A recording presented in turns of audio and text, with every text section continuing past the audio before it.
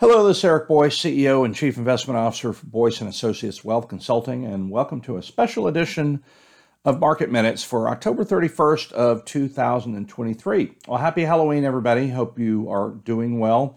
Just wanted to spend a few minutes here on the front end offering some perspective on some travel that I've made over the last couple of weeks. Week before last, I was in Florida with our friends at First Trust, visiting with their team, listening to their presentations, also visiting with my peers, fellow investment advisors around the country.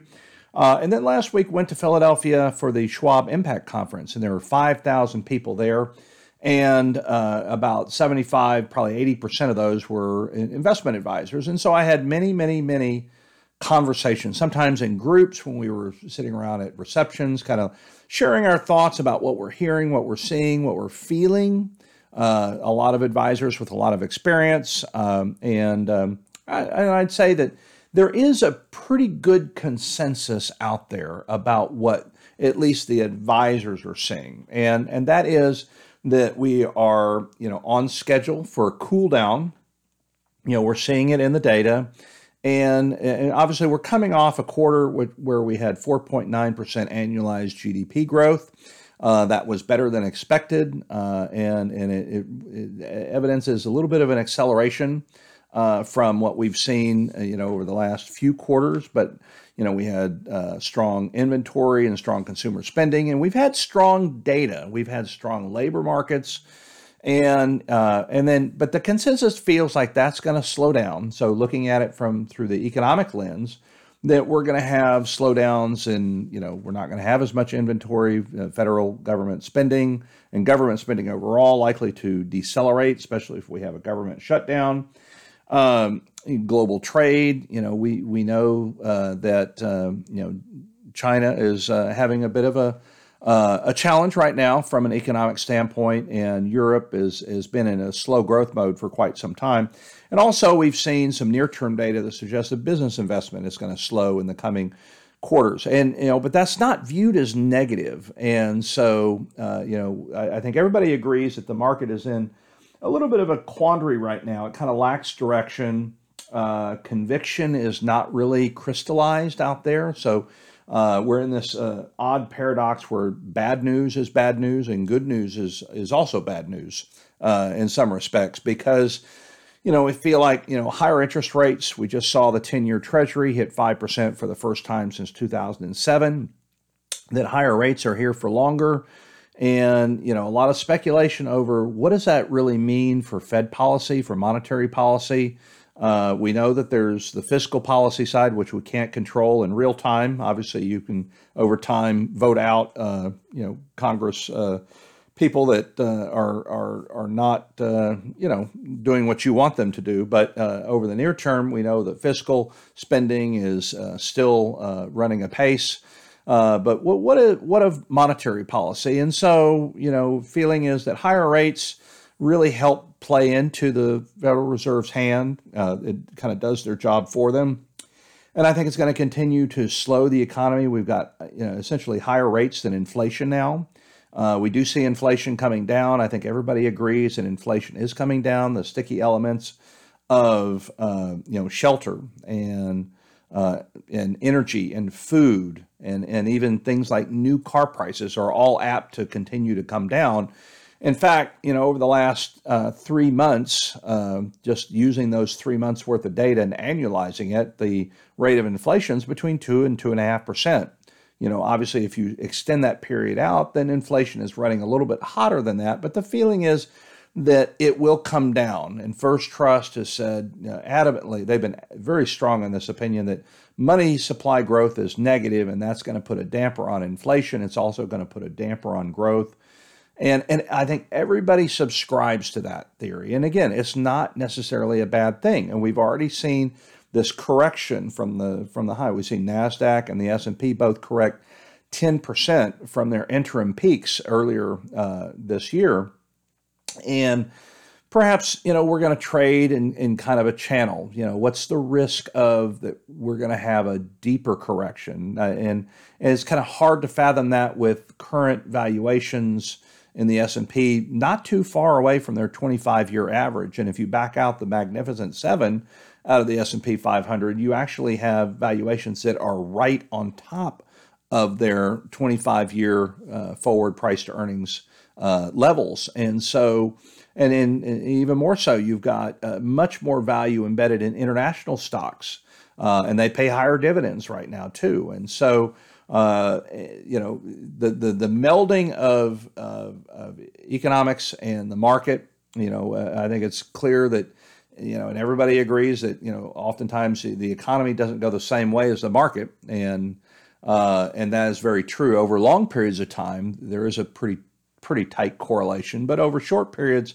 you can have valuations that kind of blow out. And I think we had that earlier this year. And so everyone looks at that and says, all right, well, earnings didn't really blow out. They didn't really, aggressively move higher, but valuations did. And they got a little stretched. And so what we've seen here in this latest correction is that those valuations are coming back in line. And so I think everybody feels that that's a normal process. And if you look at, the fact that we had a correction, you typically have one of these things about every 18 months. So I didn't get a sense that any of the money managers were really upset that this is happening, or particularly surprised that this is happening. When you anticipate slower future growth and you anticipate the prospects for an economic slowdown, when you have higher interest rates, they tend to not lend themselves to a lot of multiple expansion, and I think that is kind of playing out like we thought it would. And so 2024 is now kind of like the new 2023 that we thought was going to play out earlier this year, but the labor market was stronger than expected, and consumption was much stronger than expected. So and you have just kind of a few other observations here.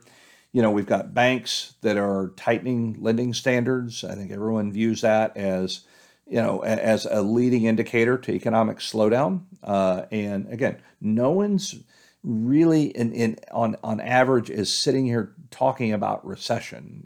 Now, there are people that are. I think First Trust is of the opinion that we're going to have a recession, but it's not going to be very deep. But again, not everybody is on that page and feels like the data is already moving in that direction. As we've talked about, shelter, food, and energy. Like when you get this data moving down on inflation, it's going to take away a lot of the pressure from the Fed to maintain those high rates. But the impetus to want to reduce rates is not there yet. And that's good for savers. Everybody agrees about that. Not necessarily good for borrowers. But, I think everybody agrees, too, that when you're talking about mortgage rates that are getting up higher, close to 8%, the housing sector is definitely a drag on the economy. And, there's certain parts of this that when things kind of level out, they're just going to remain weaker for a period of time. However, when you talk about higher mortgage rates and things like that, higher borrowing costs, there is a shock value when you go from a very low rate to a high rate in a fairly short period of time, like we did last year. That creates kind of this reflexive mechanism on the part of consumers and companies that say, I can't pay those higher rates. I'm just going to wait till they come down. Well, the longer they stay at those elevated levels, the more you get used to it. And so eventually you get some normalization. And honestly, when you think about, short-term rates around 5%, and you look at long-term rates that are maybe a little bit higher than that, and you go back over 50 years, it's not out of line. It's just that we've been so used to easy money for a long time that we had a shock to the system when that whole calculus changed, and we're in the process of getting used to it. And I think everybody agrees with how I've kind of framed this this economy and its impact on the market over the last year. And it is like throwing a big rock into a calm pond, and you have these ripple effects. We had so much stimulus, and now that stimulus is gone. And so you've had, the stimulus created inflation because of supply chain issues and a demand for product, and then eventually a demand for services. And so, had a lot of people talking about rolling recessions, like we already had a manufacturing recession, but it didn't spill over to the service side, at least not yet. And so manufacturing seems to be kind of leveling out. And so, there is this thought out there that, you're seeing the pockets of slowdown in different areas. You're just not seeing it hit you, with both barrels. And I think that's a fair point. So when you talk about like bullish arguments, I think there's a lot of sentiment out there, that we can have positive earnings growth. Earnings may not be as strong as everyone expects them to be. The consensus for next year is, looking for double-digit gains, but the market can certainly work if those gains are not necessarily as high.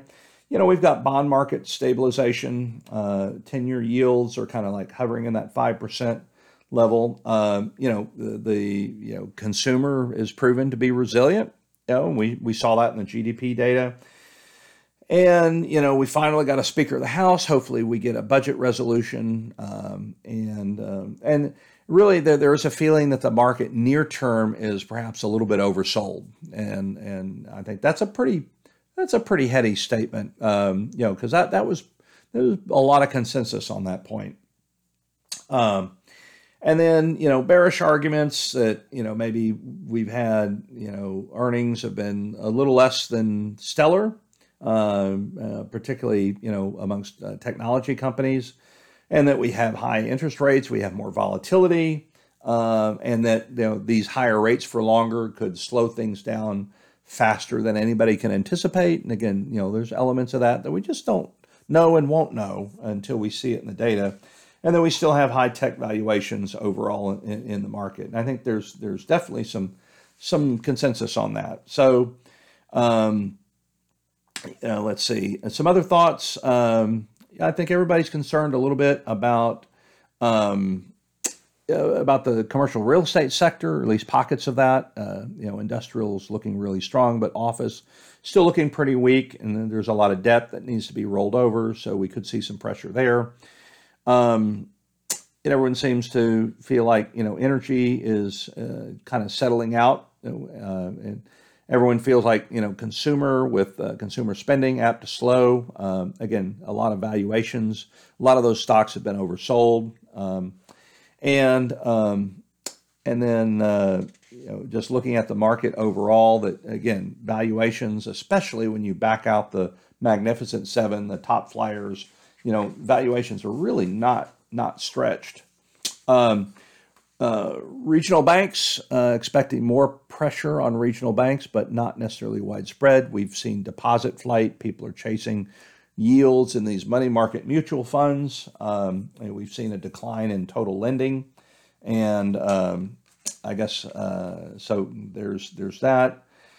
Concern over the fiscal situation, as I kind of alluded to a couple minutes ago, the risk of a government shutdown. And again, typically the market doesn't overreact to that unless it tends to linger. And we could go into a shutdown. Fiscal deficit is obviously something that is on all of the is on the minds of all of my peers. And obviously we've got.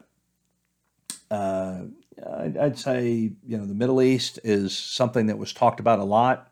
There is a risk that, that conflict spreads, and obviously if it embroils the U.S. and Iran, that would not be good. But I think there's not a lot of confidence that that's going to happen, and they just list it as a risk factor, which I absolutely agree with. So. And then let's see, consumer spending, talked about that, beginning to roll over, that levels that we've seen are not sustainable because excess savings and personal savings rates are moving lower. I agree with that. And then we talked about residential investment could slow with higher mortgage rates. I absolutely agree with that too. So that's that. And so if I'm looking at my notes to see if there's anything else that I wanted to mention there, not really. I'd say there is a lot of optimism looking out to 2025. I think the feeling is if you can engineer a slowdown where maybe you have pockets of the economy in recession like we've seen, but not the entire economy, and personal balance sheets are still in pretty good shape, even though we've seen a rise in the use of credit card debt.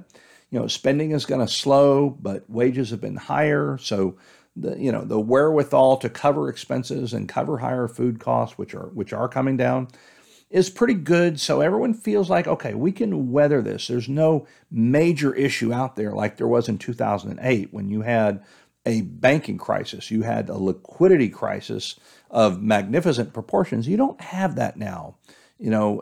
Outside of regional banks, the money center banks, the ones that are too big to fail, are in pretty good shape, and they're just not as willing to lend. And so, I think at least as we look out over the next couple of months, that we've got this kind of trading in a channel, that we've got this noise out there. We got a lot of anticipation of 2024.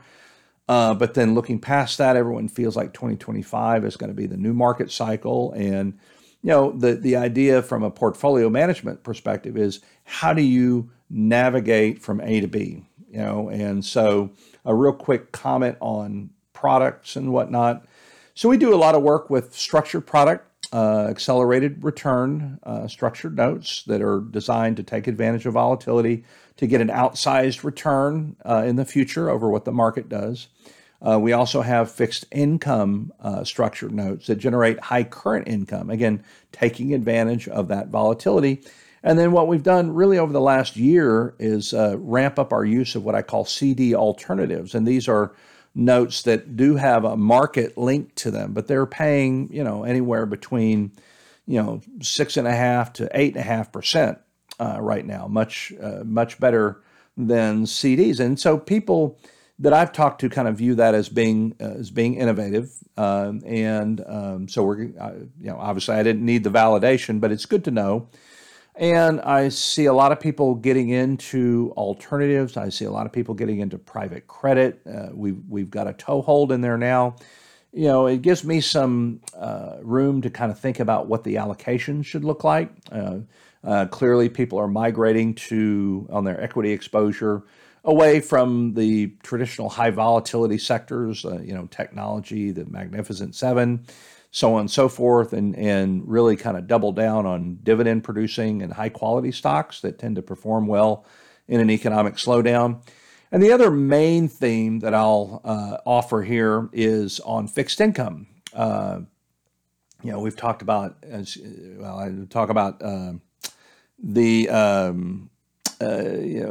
talk about alternatives first. I'll mention, gold has been particularly strong, and we've seen an interesting divergence in gold to the S&P. So let me mention that too.